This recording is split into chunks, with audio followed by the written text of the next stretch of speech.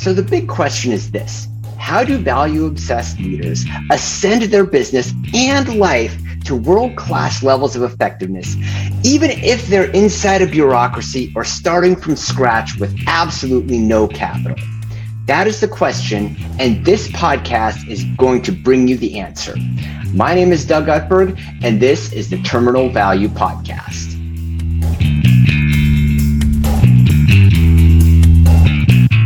Welcome to the Terminal Value Podcast. We have Chandler Walker with us today from StoneAgeFuel.com, actually with a number of different businesses. But we're going to be talking about today is the relationship between health and burnout. And I think this is, sometimes health is something that a lot of us business-focused people can kind of tend to brush off to the side. But one of the things, at least that I've found, is that health is a really, really critical part of being successful in any kind of business endeavor.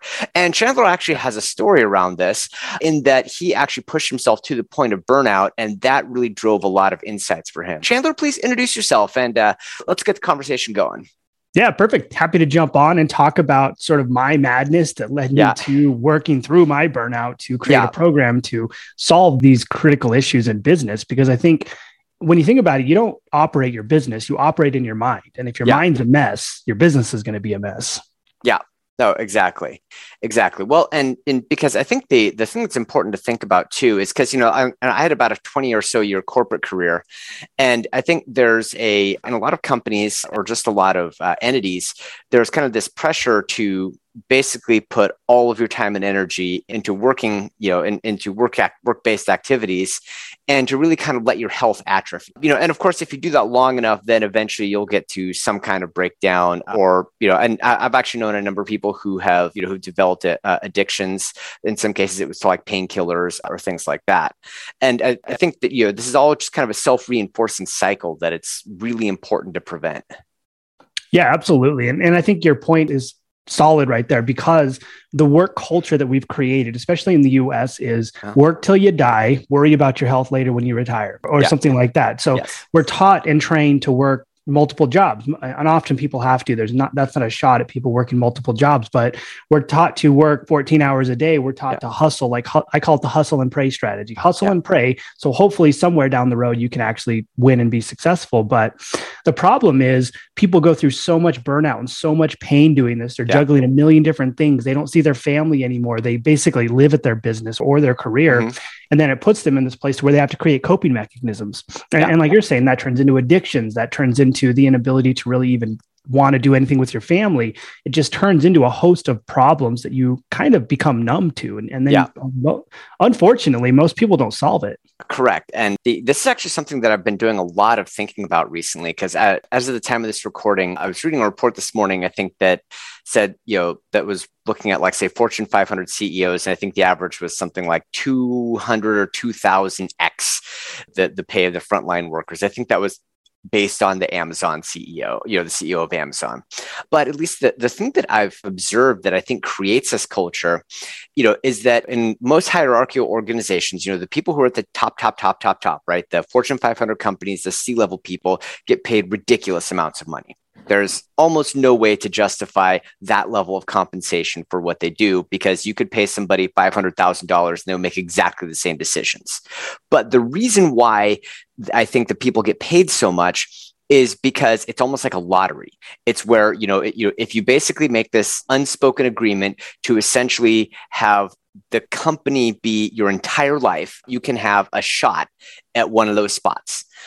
But the flip side to that is that by buying into that, kind of that system where the company or the structure, whether it's a corporation, whether it's a government agency, whether it's whatever, if that career ladder, if you buy into that being your sole focus, it is extremely easy to let your health deteriorate, let your relationships deteriorate, and then that you end up burnout, addiction, all that other kind of stuff. And so I think that the real question is that I think from an individual perspective, how do you break the cycle? I think from a larger perspective, you would say, okay, is this system fundamentally broken? I think it is, but I'm a little biased.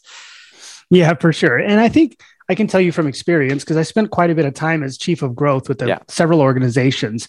And chief of growth, if someone's not familiar, is basically like head of marketing and sales. It's like chief revenue officer. So I was chief growth officer. And in that position, you get put in a spot to where you make a good salary. You make more than everybody else, obviously, but that also gives them permission to say, okay, well, now you have 17 meetings a day. You basically have a meeting every hour.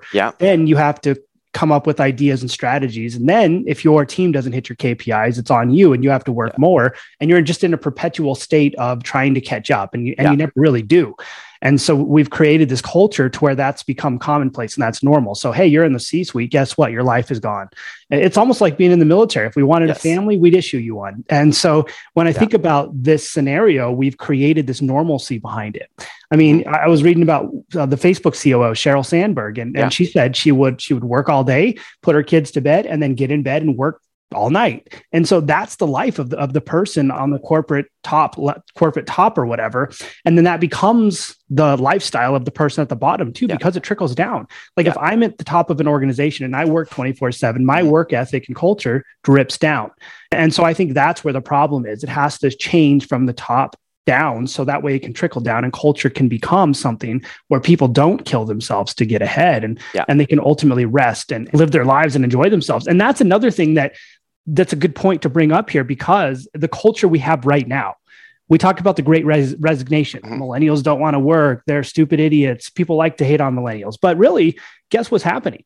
Millennials don't want to do it anymore. They don't want to work 24/7. They don't want to kill themselves. They don't want to play into this culture where you need to work your entire life away and then you get to enjoy it when you're 62 and retire. Millennials don't want that. They don't want to live that life. And I respect them for that. And I respect them for being in a position to where they can stand up and not do it, because now these companies have to say, hold on, something's wrong. How do we get workers? And then we say, well, turns out if you take care of them, they'll stick around.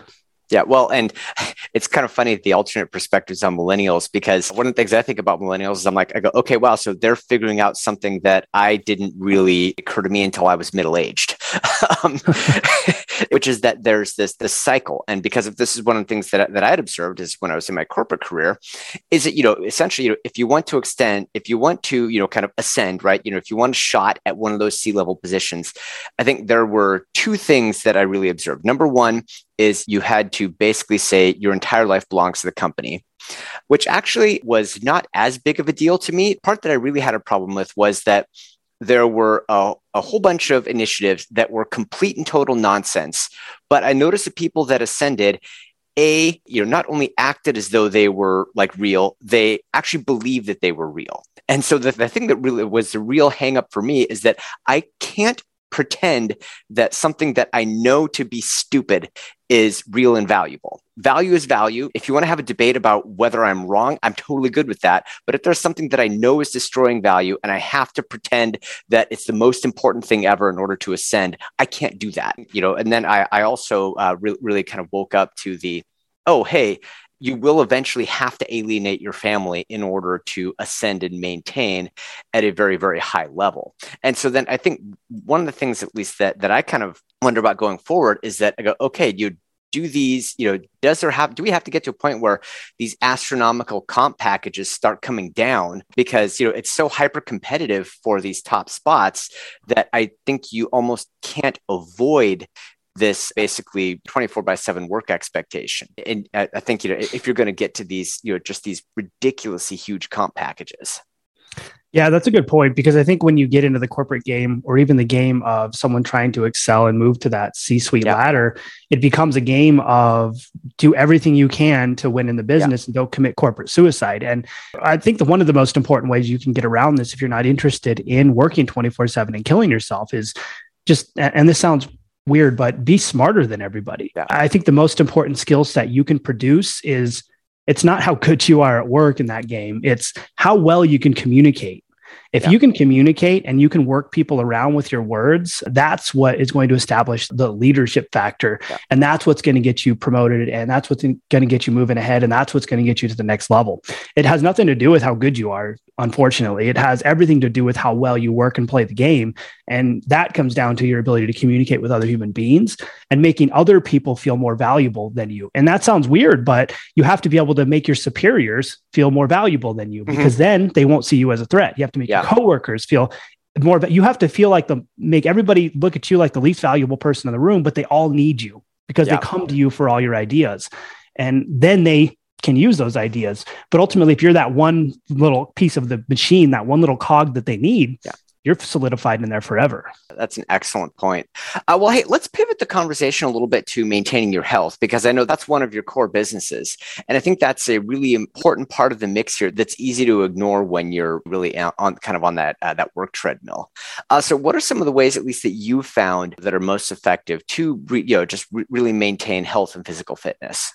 Yeah, good question. So when I was in the C-suite and running as chief of growth, one thing that really changed things for me was when I had my little girl. I didn't really recognize what it was going to feel like being a dad until I held her in my arms. And that kind of, it changed my whole world, because I was holding her and I felt like this electric shock. And I kind of at that moment decided, like, I have this little girl. I know a lot of people who didn't have a father who was present because he was working 24/7, and that impacts this little person their whole life. It creates the adult that they become. And at that moment, I knew, like, this isn't going to be the lifestyle for me. I'm not going to be the person who works 24/7. I don't care if I have to be broke and homeless. I'm going to spend all my time with this little girl and make sure that her life turns out to be something where she isn't seeking attention because I wasn't there. And so that's when I kind of started looking at, okay, what can I do to adjust myself? And I essentially broke off from the entire C-suite game. And that's when we started and built up Stone Age Fuel. And it was built around my madness. And it came down to 6 key pillars that we had to optimize to be well. The first pillar was mental health. If we did not optimize our mental health, if we didn't feel good about where we are, if we were feeling burnout, foggy brain, miserable, everything else was going to crumble. And there was no sense in really making anything happen. And the key to making that happen is learning how to question yourselves and learning how to do what we call examine the evidence. That's saying, okay, if I work 24/7, what does this do for me? What does this do for me personally? What does this do for me work-wise? Is this going to be worth it long term? Am I going to look at my family and say, hey, I was there the whole time? Or am I going to look at my family and regret? And so we want to really start building these scenarios in our brain so we can start to logically analyze where we're going to end up. Then we can ask ourselves, is it worth it? Yeah, gotcha. Okay. And I think, we're getting into really, really important stuff here. Well, and okay, so when you went through that breaking things off, how did you reestablish that balance? I mean, because, you're obviously looking at you obviously have a fitness-based business. And so I can't help but think that work versus, versus nutrition versus exercise, keeping those 3 things in that right balance is something you have to put a lot of thought into it. Yeah, for sure. So when I broke off, what I started doing was taking an inventory of my beliefs versus my values versus whether I was living up to those standards. And so it was, okay, I looked at work, I looked at family, I looked at social environment, I looked at all the different aspects of my life, and I rated them on a scale of 1 to 10. So 1, and then I rated it on a scale of 1 to 10, how close I was living up to those values. So in the beginning, what I found was work was fairly high and everything else was on the lower end. So then I made a plan of action to take all the things that were lower that I wanted to be higher in terms of health and move those up. Gotcha. And so that is kind of how the mental health side of things was born. And then I looked at social health. What social dynamics and environments was I in that were forcing me into an environment of working myself to death, and what social environments would put me in an environment to where I was more focused on health, wellness, and balancing this whole thing out. And so then I started moving myself away from the culture of heavy work in terms of the social dynamics, and started moving myself more towards my friends and the people I knew in the health-based realms. But the interesting thing in this journey was fitness and nutrition are the bottom end of the totem pole for me. And a lot of people don't recognize why that is. But the reason is, number 1 has to be mental health, because if that's not in order, you'll quit everything else. Number 2 needs to be social health. If social health isn't in order and you're still with the groups and you're still doing the things and people are still telling you you're going the wrong path, you're going to quit because you don't believe in yourself. The next big thing was sleep. If sleep isn't optimized, you're going to feel burnout. You're going to feel miserable. You're always going to have headaches. You're not going to feel yourself. You're not going to be creative. And your nutrition and fitness are going to fail before you even start, because you're going to release hormones that tell your body to eat more, and then you're going to gain weight. So then after we optimize those 3, then we start looking at nutrition and fitness. That's interesting. I think sleep is one of the ones that I think is really easy to overlook or to walk past. I mean, and I know this is one of the things that I've struggled with too, just because, in a normal day, my wife or I need to be up at 5:30 essentially to feed our pets.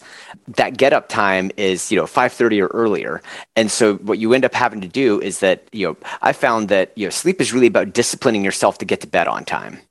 Because of course, right, it's really easy to just kind of stay up late, put on a show, watch another episode, and now all of a sudden it's 11 p.m. midnight, and you're looking only at about 4 or 5 hours of sleep. You do that too many times in a row, and you're going to have a lot of follow-on effects. Because all the people who say, "Oh, I only need 4 or 5 hours of sleep," it's like, no, you actually need more than that. If you're kind of kidding yourself if you think you can get by without enough sleep for long enough or for a really long time. Yeah, for sure. And when you look at sleep, it's one of the single most critical aspects of feeling well, doing well, and being well and living longer. And a lot of people will toss and turn because they have so many things they're thinking about. And so we have to set ourselves up in a place to where we have a bedtime, to where we have a bedtime routine, to where we allow ourselves worry time that becomes solidified as a worry time rather than worry time when you're laying down. And so I think a lot of the process of learning to sleep well is installing micro habits that allow you to start prepping and allow your body psychologically and physiologically to start saying, okay, it looks like it's our downtime. It looks like it's our time to prep for sleep. And then that establishes a pattern and a pattern of habits. And that pattern of habits becomes something that you consistently can do and will do because as human beings, we're creatures of habit. Got it. No, that's outstanding. Well, hey, Chandler. So I think we've been having a great conversation. Give us one or two thoughts before we wrap up for the day, and make sure to let people know where they can find a little more. Yeah, for sure. I think in this game of business, the number one most important thing you can remember is your work is always going to be there tomorrow. Yeah. You can kill yourself every day, but you're always going to have that workload sitting right in front of you. So remember, it's okay to shut it down. It's okay to have a start and an end time to your business. It doesn't have to be 24/7. Even if you feel it does, you're going to kill yourself and burn yourself out. And as the CEO of a business, if you're running one, you're not going to be creative. You're not going to be capable of driving that machine forward. You're not going to be capable of creating that vision, leading staff if you're not optimized. So you have to be optimized in terms of health, wealth, and your relationships and communications in order to move forward. Absolutely. Well, and, because I think it's actually one of the things that that I've really started to think about lately, because I think, I grew up in finance. And so, I was very, very, very wealth focused. But on the other hand, you think about it, I go, okay, well, so ask yourself this question, of your entire net worth right now, how much of it would you pay to be 20 years younger? I'd say all of it. Yeah, exactly. Totally all of it. Yeah. And so that means is that when I think about that, I'm like, okay, so in that case, time is actually in a lot of ways way more important than money, but we don't treat it that way. Yeah, exactly. And when you look at it at the end of the day, money comes and goes. Time versus money. You have money. Money's going to come and go. You're going to get money in your bank account from your business, from your job. It replenishes itself. Yeah. But time at the end of the day is the thing that never comes back. So time spent wishing, waiting, wanting, saying, I'll do it tomorrow. I'll do it later. Maybe I'll take that vacation. All of a sudden that time goes away. Fast forward 5-10 years from now, you look back and you regret. You regret not doing, you regret not being, you regret working so much and killing yourself and living the life ultimately that you really didn't want or intend to live. Yeah, exactly. All right. Well, let's see. So as far as your website, I know one of your sites is stoneagefuel.com. That's STONEAGEFUEL.com. Is there any other places where we can go to get a hold of you or favorite socials? Yeah, for sure. A couple of places. So I have a free training on, it's ultimately built around how to lose weight without diets, pills, or restrictions, and how to optimize our 6 pillars of wellness. So mental health, social health, sleep, nutrition, fitness, habits. That is available at 6pillars.stoneagefuel.com. That's SIXPILLARS.stoneagefuel.com. And if you want to connect with me personally on Instagram, just go to instagram.com/Chandler_SAF. The picture is me on a yellow water slide sliding down with my daughter. So, and I epitomize the entire lifestyle focus on that Instagram. So if you want to see me living it and ask questions and talk to me, just hit me up on there. Outstanding. Hey, Chandler, great conversation today. Yeah, thanks for having me. Super excited. Right. Hopefully we brought some people some value and we can start working less and living a little more. Outstanding. Thank you for listening to the Terminal Value Podcast. Please feel free to visit me online at www.terminalvalue.biz, where you can subscribe, find me on social, and then we can connect and just keep the conversation going. I'm really looking forward to hearing from you, and I hope you have a wonderful day. All rights reserved. No part of this broadcast may be produced in any form by any means without written permission from Business of Light, LLC. All trademarks and brands referred to herein are the property of their respective owners.